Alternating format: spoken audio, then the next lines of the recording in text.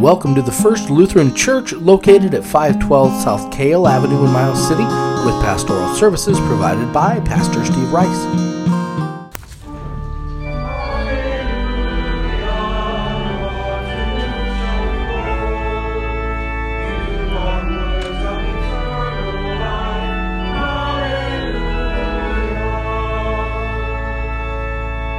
The Holy Gospel according to Matthew, the 25th chapter.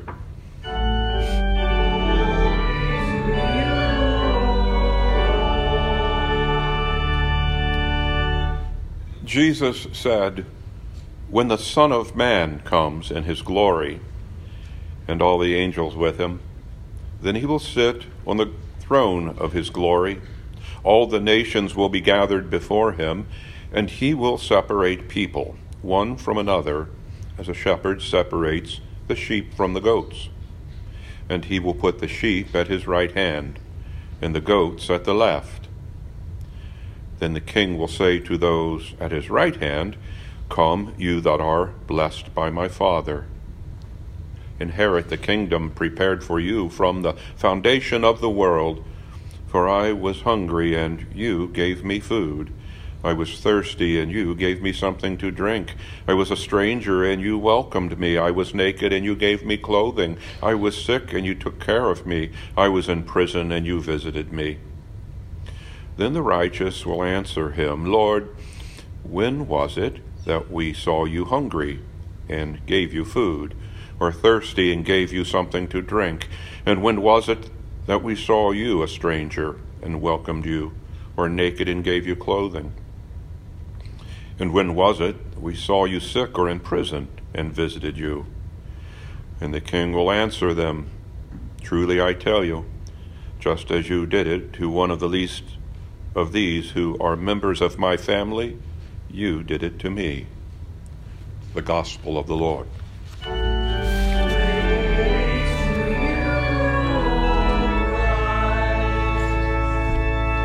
Please be seated. It's great to see so many folks on a day like this following a day like yesterday. Wow.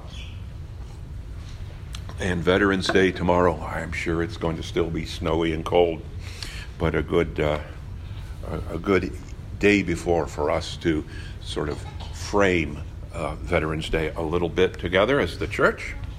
And note that the gospel lesson you heard read in its extended form not only has the Son of Man greeting and welcoming those on the right into the kingdom of God, but casting the ones on the left into eternal darkness. And so it is much more complex than just an attaboy text. Matthew has the Son of Man condemning into darkness for eternity those who did not do as you have just heard read, those who did do. So we begin, though, with a brief examination of the text, the Old Testament text appointed for the day of observance, the feast day for St. Martin of Tours. And it comes from Ezekiel. And if you were following along, you'll notice that no less than 16 times by my count, 16 times in a mere space of 5 verses, we are told by the prophet that Israel's God was again poised to act. The prophet Ezekiel, speaking in the first person as the Lord, declared, "I will," or "I myself will," so as to clear up any doubt, what the Lord would do. And if we distill that down, what we find is gather the sheep, guide the sheep, guard the sheep, and bring justice on behalf of the sheep to those who abused the peaceful flock. Although Ezekiel spoke as the Lord, we know the promised actions of God would be accomplished through the agency of others. Through the familiar shepherd and sheep imagery came a declaration of both justice and divine recompense for the wrongdoers. The shepherd's actions would come through the tools of the shepherd, the shepherd's staff, and the shepherd's most able tool, the one with teeth, the sheepdog. The sheepdog would, to borrow or quote Ezekiel's picturesque words, feed the wolves with justice. Now, let us move forward to Matthew's Gospel. Speaking to a largely Jewish audience who would have been well acquainted with Ezekiel's words, Jesus spoke of the end of time. The end times when, like a shepherd, this figure of the Son of Man would appear. And the Son of Man is always associated with end times and justice and divine recompense. Jesus described the scene in apocalyptic terms. And again, just to reiterate that, whenever Jesus is speaking of the Son of Man, he's speaking to mystery and divinity.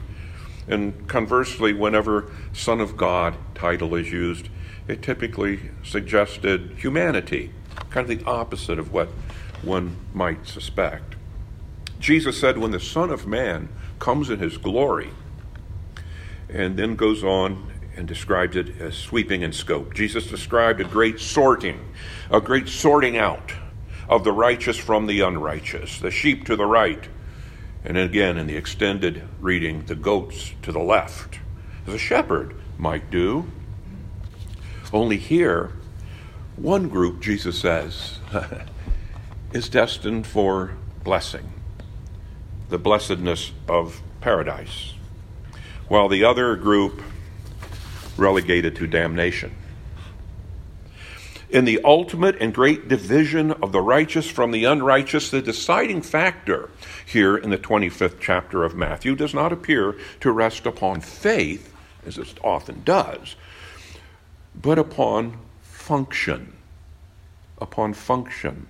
The blessed, Jesus identified as those who had in their turn functioned to do the Father's will, as extension of God's will, and so could greet and welcome those to the right. Come, you that are blessed by my Father.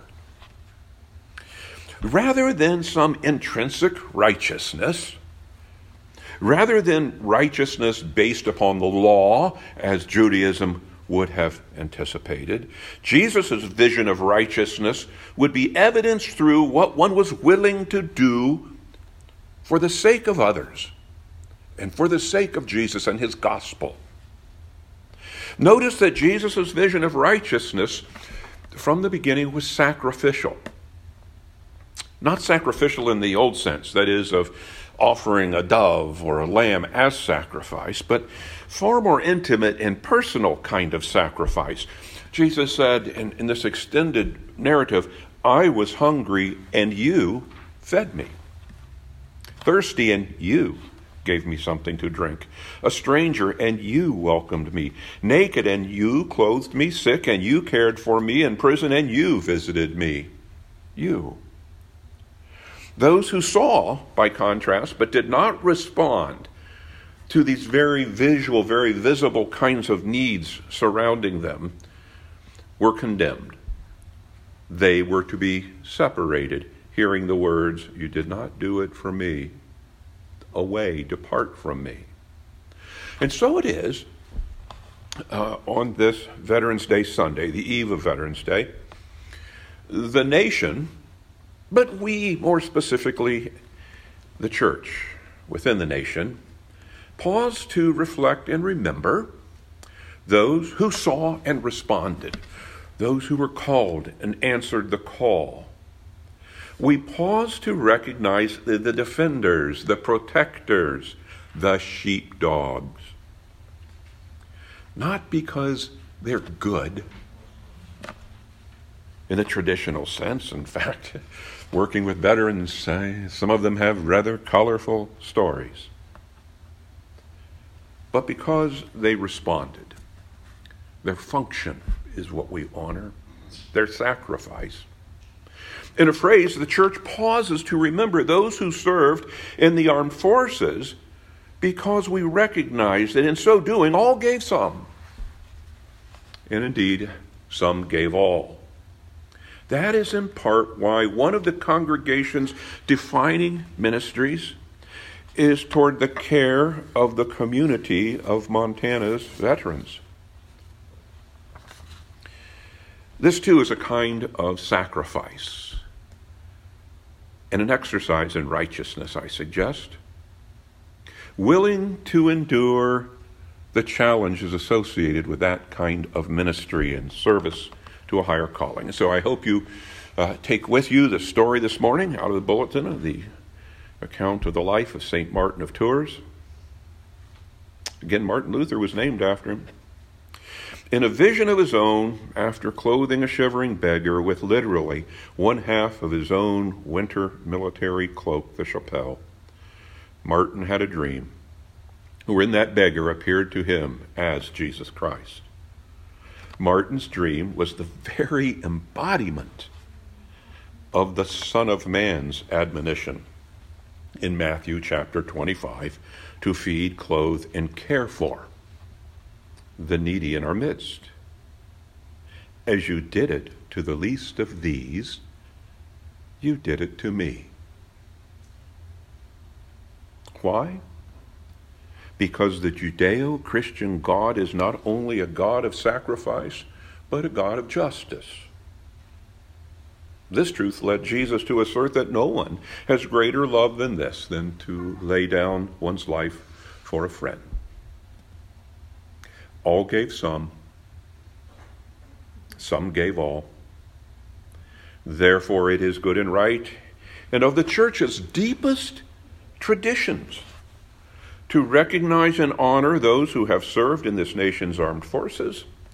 For a while, American warfighters have overpowered many enemies. The only ground they ever asked to keep was just a little, enough in which to bury their dead. And so amidst tomorrow's celebrations and the pomp and the circumstance, let we of the faith, let we who know the story of Martin of Tours, he's ours, let us smile just a little knowingly, knowing that our veterans have participated in that which is just in God's sight. And I tell you, if they are the sheepdogs, can the Good Shepherd ever be far away? Can the day when the Son of Man comes in his glory and all his angels with him be long in coming? Amen. Amen. We hope you've enjoyed this production of the First Lutheran Church. We welcome you to visit us in person at 512 Kale Avenue. You can also find us on Facebook at First Lutheran Church, Miles City, Montana, and email us at flc@midrivers.com.